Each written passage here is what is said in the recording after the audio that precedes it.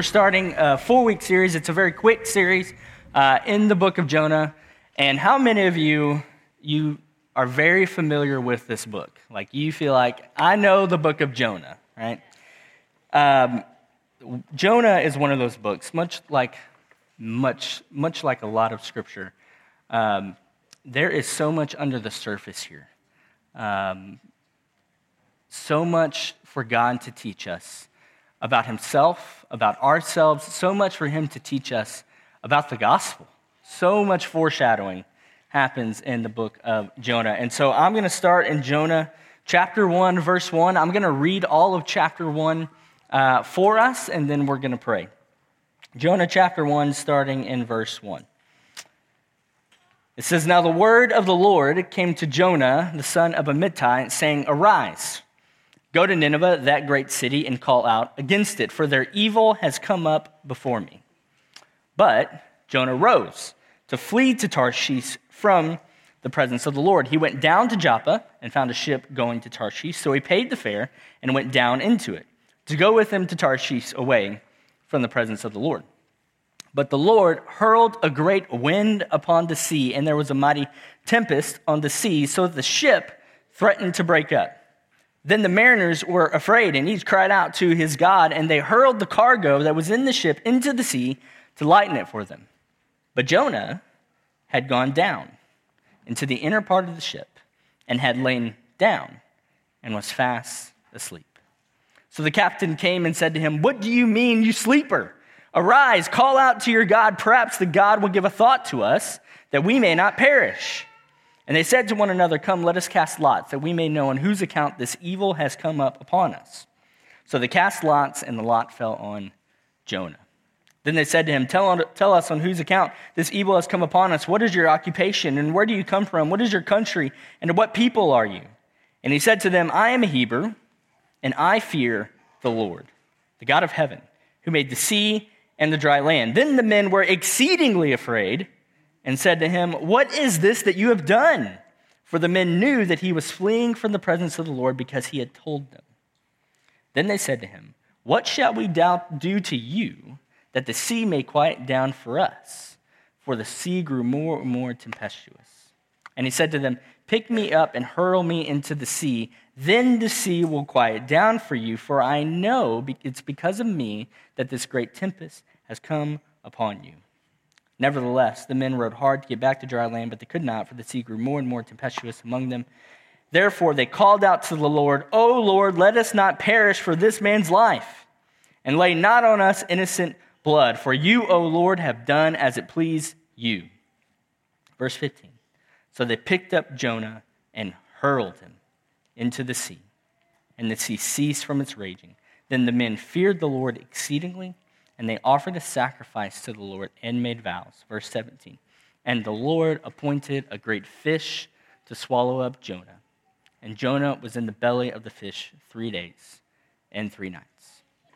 So when I was in college, I worked at the BCYC. Anybody know what the BCYC is? The Belton Christian Youth Center. It's right down the road. And I was in charge of the PE time for the kids. And one of my favorite games to play was Red Rover. Okay? Is everybody, I'm kind of coming in under the assumption that everybody knows what Red Rover is, but just in case you don't know what Red Rover is, it's one of the most classic games ever played. You would have 2 teams, and each team we're going to do this as a church afterwards, by the way, together. No, I'm just kidding.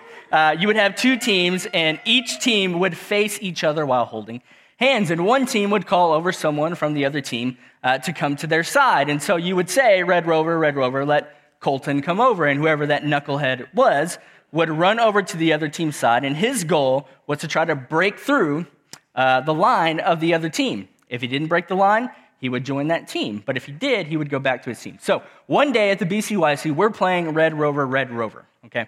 One team started their turn, and they said, Red Rover, let Josh come over. Okay, I know we have at least one Josh here. I'm not picking on you. This is a different Josh, okay?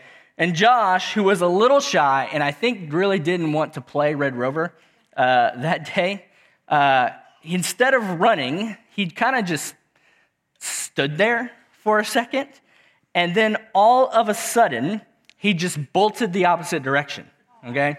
And then for a second, like a split second, everyone just kind of stared, like, what is going on here? Why is he running that way? And then this little girl decided that she was going to chase Josh down. And so she started chasing Josh throughout the gym until finally this little girl tackled Josh, and then she stood up and said, Josh, that's not how you play the game, right? And so this week, that story just kept coming back to my mind. As I thought, and Tristan used this phrase earlier, as I thought about the relentless pursuit of God, I thought about that little girl from 12 years ago, and her relentless pursuit to bring back Josh to play the original purpose of the game. And I just could not get that picture out of my mind, just the thought of, man, isn't that who God is? That he will chase us. He will pursue us.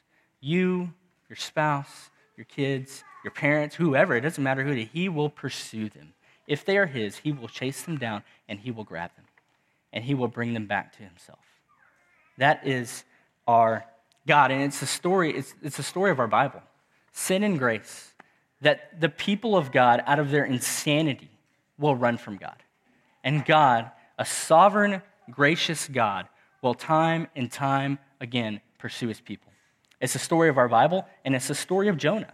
It's a story of Jonah. So let's start in verse 1. It says, the word of the Lord came to Jonah, the son of Amittai, saying, arise, go to Nineveh, that great city, and call out against it, for their evil has come up before me. So when you see that phrase, the word of the Lord came to, that tells us that this is a word from God to Jonah, right? It's not for anybody else. This word is for Jonah. That is how God would speak to his prophets, that God had set his prophets apart to be his mouthpiece to humanity, that phrase is reserved for prophets. The word of the Lord came to Isaiah. The word of the Lord came to Jeremiah. So the word of the Lord comes to Jonah, and God's command for Jonah is that he is to go to Nineveh. Now, Nineveh was the capital city of Assyria, okay? And Assyrians were known not just in Israel, but among every other nation. And they were known for their sinfulness. They were known for their arrogance. They were known for their pride. And they were known for their absolute brutality in war. I mean, just brutal. They wouldn't just overtake other nations. They would slaughter other nations. And the Jewish people had a strong distaste for the Assyrians. And rightfully so. Like, in fact, in 2 Kings 14:25, we actually meet Jonah.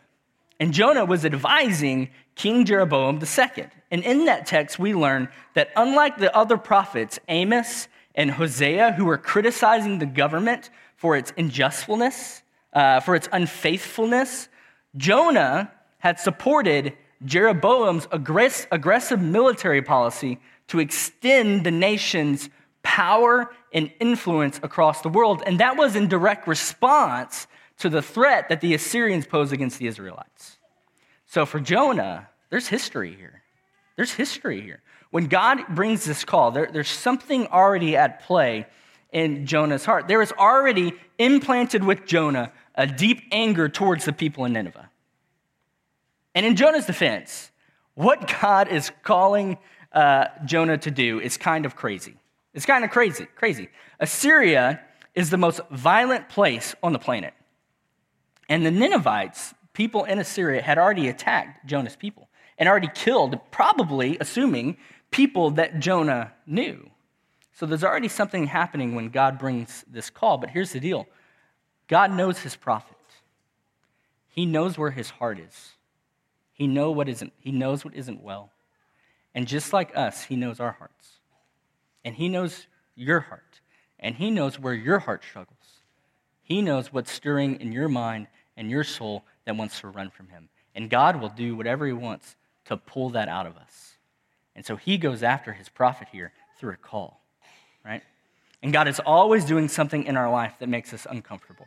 Always doing something in our life that requires faith from us, that sanctifies us and teaches us. And so in verse 3 it says, and so Jonah rose to flee.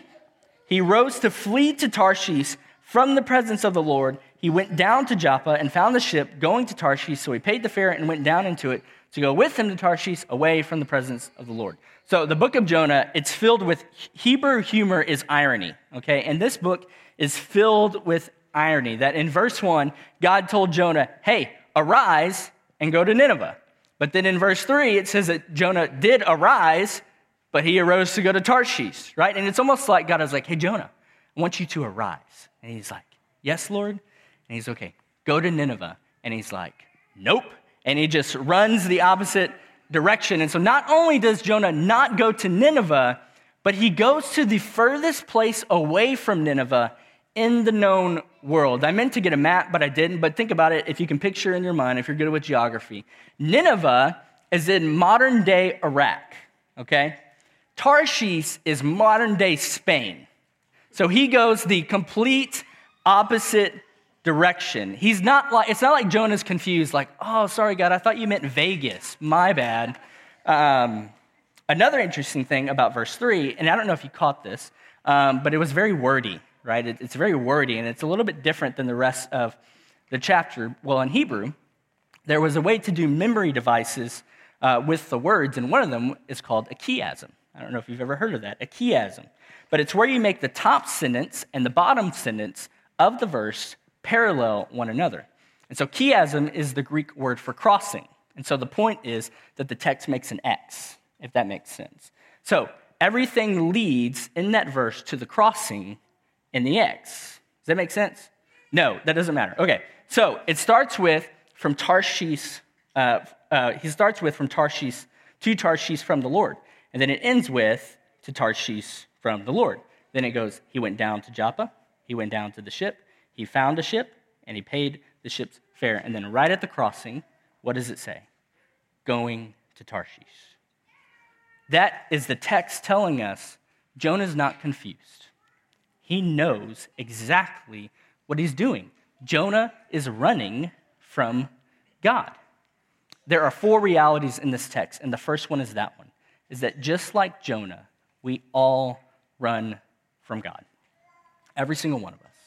Every single one of us has rebelled against God. It's true for Jonah in this text, and it's true for us. That Genesis 1, God creates humanity. He places them in the Garden of Eden. God literally calls it the Garden of Delight. The Garden of Delight. And by Genesis 3, humanity has rejected God. God rescues the people of Israel from slavery in Egypt. He parts the Red Sea. He makes bread fall from heaven. He makes water come from the rock. And then the people of God make a golden calf from their own hands. Time and time again, and this is true for the rest of the Old Testament, that time and time again, that despite the goodness and blessing of God, the people of God will reject God, that we have a tendency to look at what God has offered us and to say to him, no thanks, I think that there's something better. I think there's something better out there for me. And so the question that we all need to answer as we just judge Jonah is one, have we rebelled against God? Are we able to acknowledge our rebellion?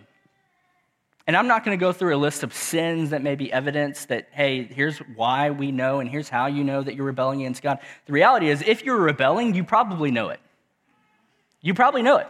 Even right now, the Holy Spirit is probably bringing images and thoughts into your mind that tells you, yeah, I'm rebelling.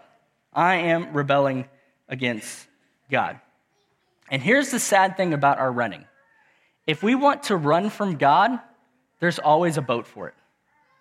If we want to run from God, there's always a boat for it. If you want to look at something on your phone that you know you shouldn't be looking at, there's always a way to do it, and there's always a way to hide it.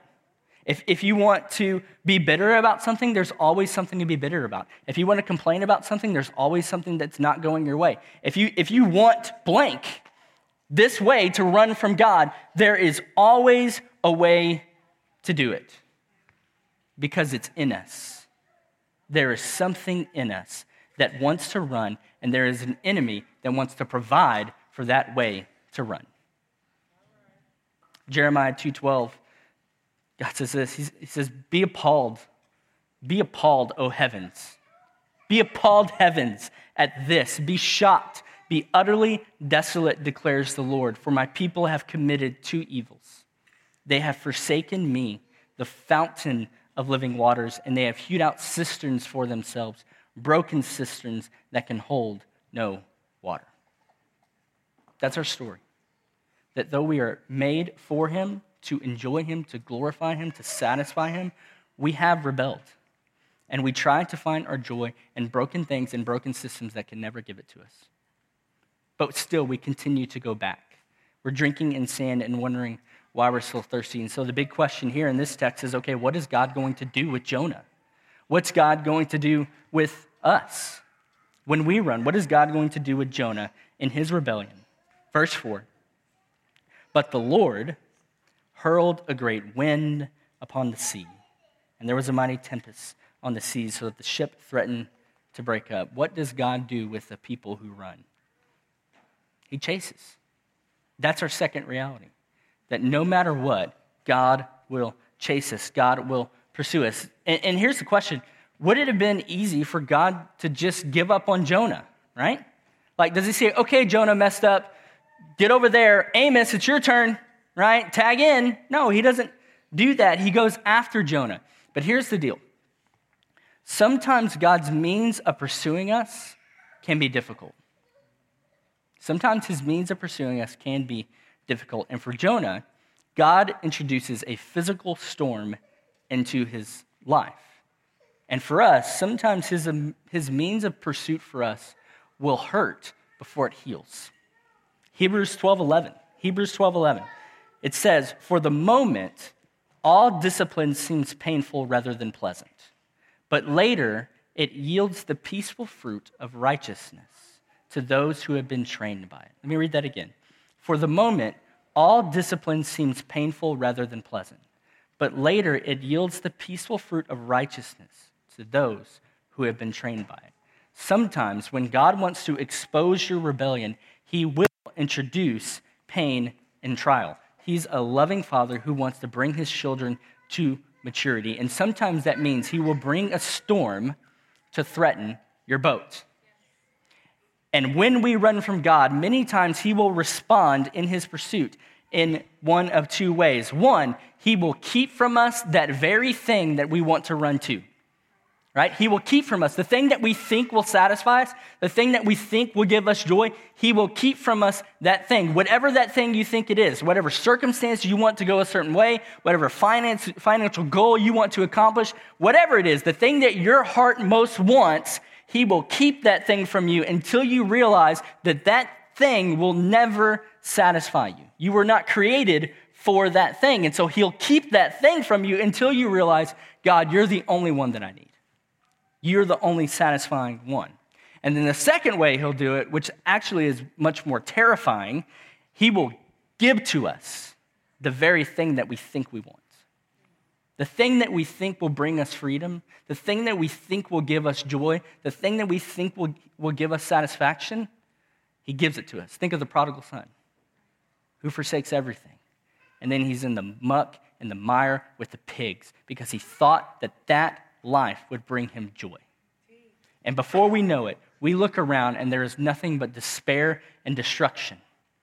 And the only thing that we can do is say, God, I need you. He will give to us the very thing that we think will satisfy. Whatever sin we want to run to, he'll give it to us, and then we look around and it's nothing but destruction. That's what he'll do. And it's God screaming at you to get your attention to say, I'm the only thing that can do this. I'm the only thing that can save you. I'm the only thing that can bring you satisfaction. I'm the only thing that can bring you joy. And here, God brings a storm. And so verse 5, it says, the mariners were afraid. And they cried out to his, be on this ship, right? They cried out to his God, and they hurled the cargo that was in the ship into the sea to lighten for them. But Jonah had gone down into the inner part of the ship and had laid down and was fast asleep. So, the people on this ship, they're terrified. They start getting religious. They're crying out to their own gods. They're throwing stuff off of the ship. This could be their clothes and possessions. We don't know. This could be cargo that they're getting paid to deliver. But either way, they're literally throwing their livelihood off of the ship so that they don't die. But what's Jonah doing? He's sleeping. There's chaos happening all around him, and he's sleeping. And here's why I think he's sleeping. Many times in the midst of our rebellion, we create around us a false sense of peace. We're chasing whatever sin we think will give us joy, and we create a false sense of peace that makes us think this is okay. Chaos is happening around us, and we know deep down this isn't right, but we create this false sense of peace that says everything's fine. This is okay. It's a fantasy that says what I'm doing is all right and that everything is okay. It's what the enemy does in our rebellion. He gives us this false picture of reality that says it's okay. But what's interesting is here in Jonah, the text itself actually destroys that false sense of peace. There's a word, I don't know if you caught it, there is a word that is repeated over and over in these first few verses that gives us a reality check of what actually happens in our lives when we rebel against God. I don't know if you caught it, but it's the word down. Did you catch it? It's the word down. So I want to do something. Look at verse 3 and verse 5. Every time you see the word down, I'm going to read it.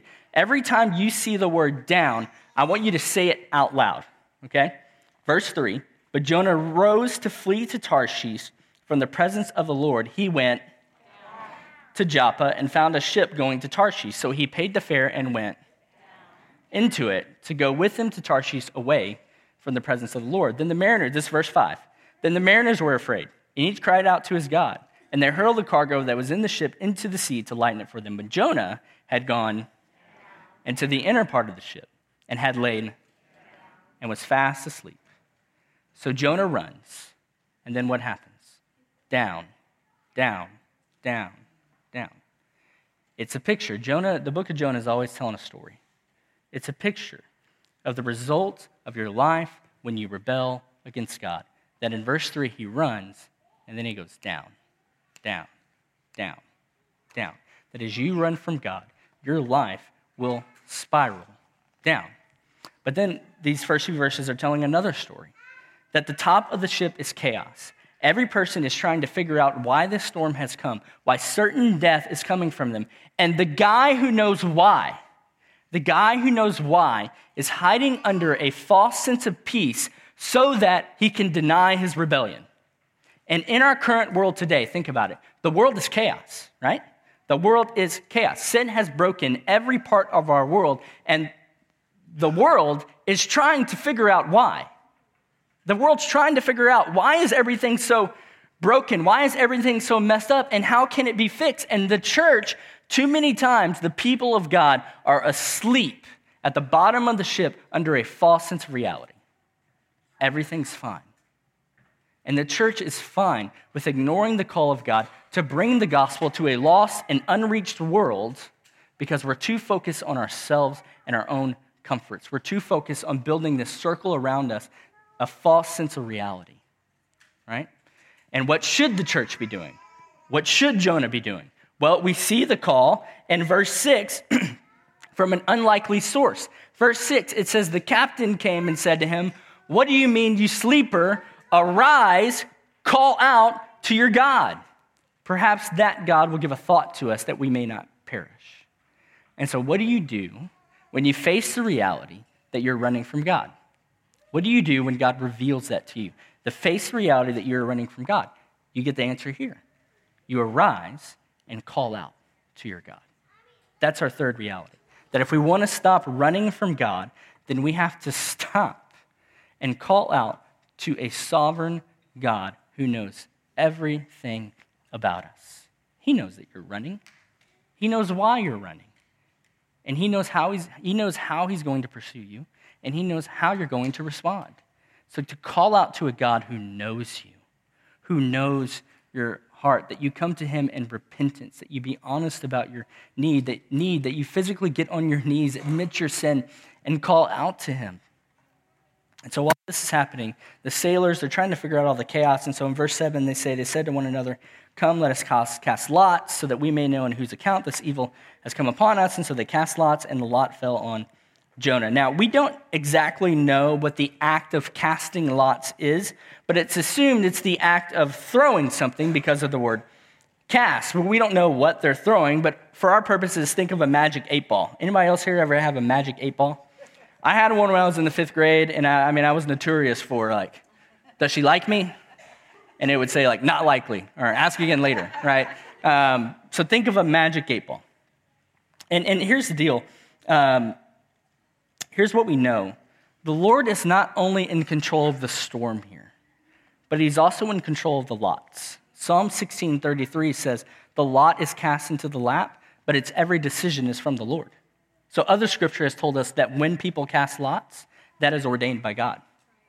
And so God commands the lots to fall on Jonah. And so in verse 8, they start to interrogate him. Hey, tell us on whose account this evil has come on. What's your occupation? Where are you from? What's your country? What people are you? And then in verse 9, it says, he said to them, I am a Hebrew, and I fear the Lord, the God of heaven, who made the sea and the dry land. And this is the moment where Jonah has to face the reality of who he is before God. He has to admit who he is. He says, I'm a Hebrew, and I fear the Lord. So all capital letters, that's the personal name for God. That means Yahweh. Like when the lots fall on him, think about this. When the lots fall on him, he doesn't make excuses, which is what so many of us do when we admit our sin. Well, I don't know, but I did this, but it's because of this. He doesn't do any of that. He doesn't blame his circumstances on something else. He doesn't deflect. He admits who he is. I am a Hebrew, and I fear the Lord. So yeah, this is happening because of me. He admits who he is. Then it says in verse 10, the men were exceedingly afraid and said to him, what is this you've done? In my mind, I'm thinking, okay, so you're running away from the God of the sea on a boat? What were you thinking, right? And then it says, for the men knew that he was fleeing from the presence of the Lord because he had told them, which I would have loved to have been there for that conversation. I don't know if this is, like, I could just imagine Jonah getting on the boat and some dude's like, hey, well, what are you doing? I'm running from the presence of the Lord. Oh, okay. Like if you walked in here and told me that, I'd be like, let's have a conversation, right? But the sailors have to decide what to do with him. Verse 11, they say, what shall we do to you so the sea may quiet down for us? And then verse 12, this is the moment. Verse 12, he says, he said to them, pick me up and hurl me into the sea. This is our fourth reality. He has called out to God. He's admitted who he is. And now he surrenders. Pick me up and hurl me into the sea. I will surrender all of my life. And we have to understand here, there is no reason for us to believe that Jonah doesn't think he's going to die. Jonah has to assume that he's going to die. I mean, the sailors call this storm evil. Think about that. The pagan sailors call this storm evil. It is so bad, they all think they're going to die. And so there's no reason for us to think that Jonah doesn't think that he's just going to die. Right? And surrender can be a scary thought for us. The commitment to release all aspects of our life to another authority. But that's what God has called us to do. Complete surrender. God, you do with me what you will. And so the sailors here, they're not quite ready to give up with Jonah. They try to row harder and harder. But then in verse 15, it says, so they picked up Jonah and hurled him into the sea. And the sea ceased from its raging. And it says, the men feared the Lord exceedingly. So think about it. When Jonah is disobeying, there's chaos. But when the person of God obeys God, right? When the person of God obeys God, the people, it's a testimony. It's a testimony to the work of God, to the grace of God. To this guy is willing to abandon everything. He's willing to sacrifice himself so that we can live. Does that sound familiar? There's a shadow here. There's a picture. It says the men feared the Lord exceedingly, and they offered a sacrifice to the Lord and made vows. And then verse 17, the Lord appointed a great fish to swallow up Jonah. And Jonah was in the belly of the fish 3 days and 3 nights. That God will always provide in the midst of our surrender. It's called grace. That's next week. But let me say this. The name Jonah means dove. I don't know if you knew that, but it's not a compliment, okay? We think of a dove as a bird of peace, right? And it's beautiful and blah, blah, blah. But for them, doves were silly little birds that were dumb. That's what a dove was. Some people actually believe, and I don't know if this is true or not, actually believe that Jonah was a nickname for this prophet. That Jonah actually wasn't his name, but the Bible's communicating something about this prophet. And the Hebrew people on the Day of Atonement, every year, the Day of Atonement, which is the day where the Jewish people ask for forgiveness for their sins, every year on that day, they read the book of Jonah together.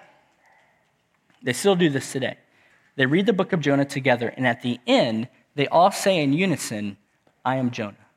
I am Jonah. I am Jonah. They're saying we all rebel against God, but God pursues us and makes a way to rescue us. For Jonah, God provided a fish, but for us, God provided himself.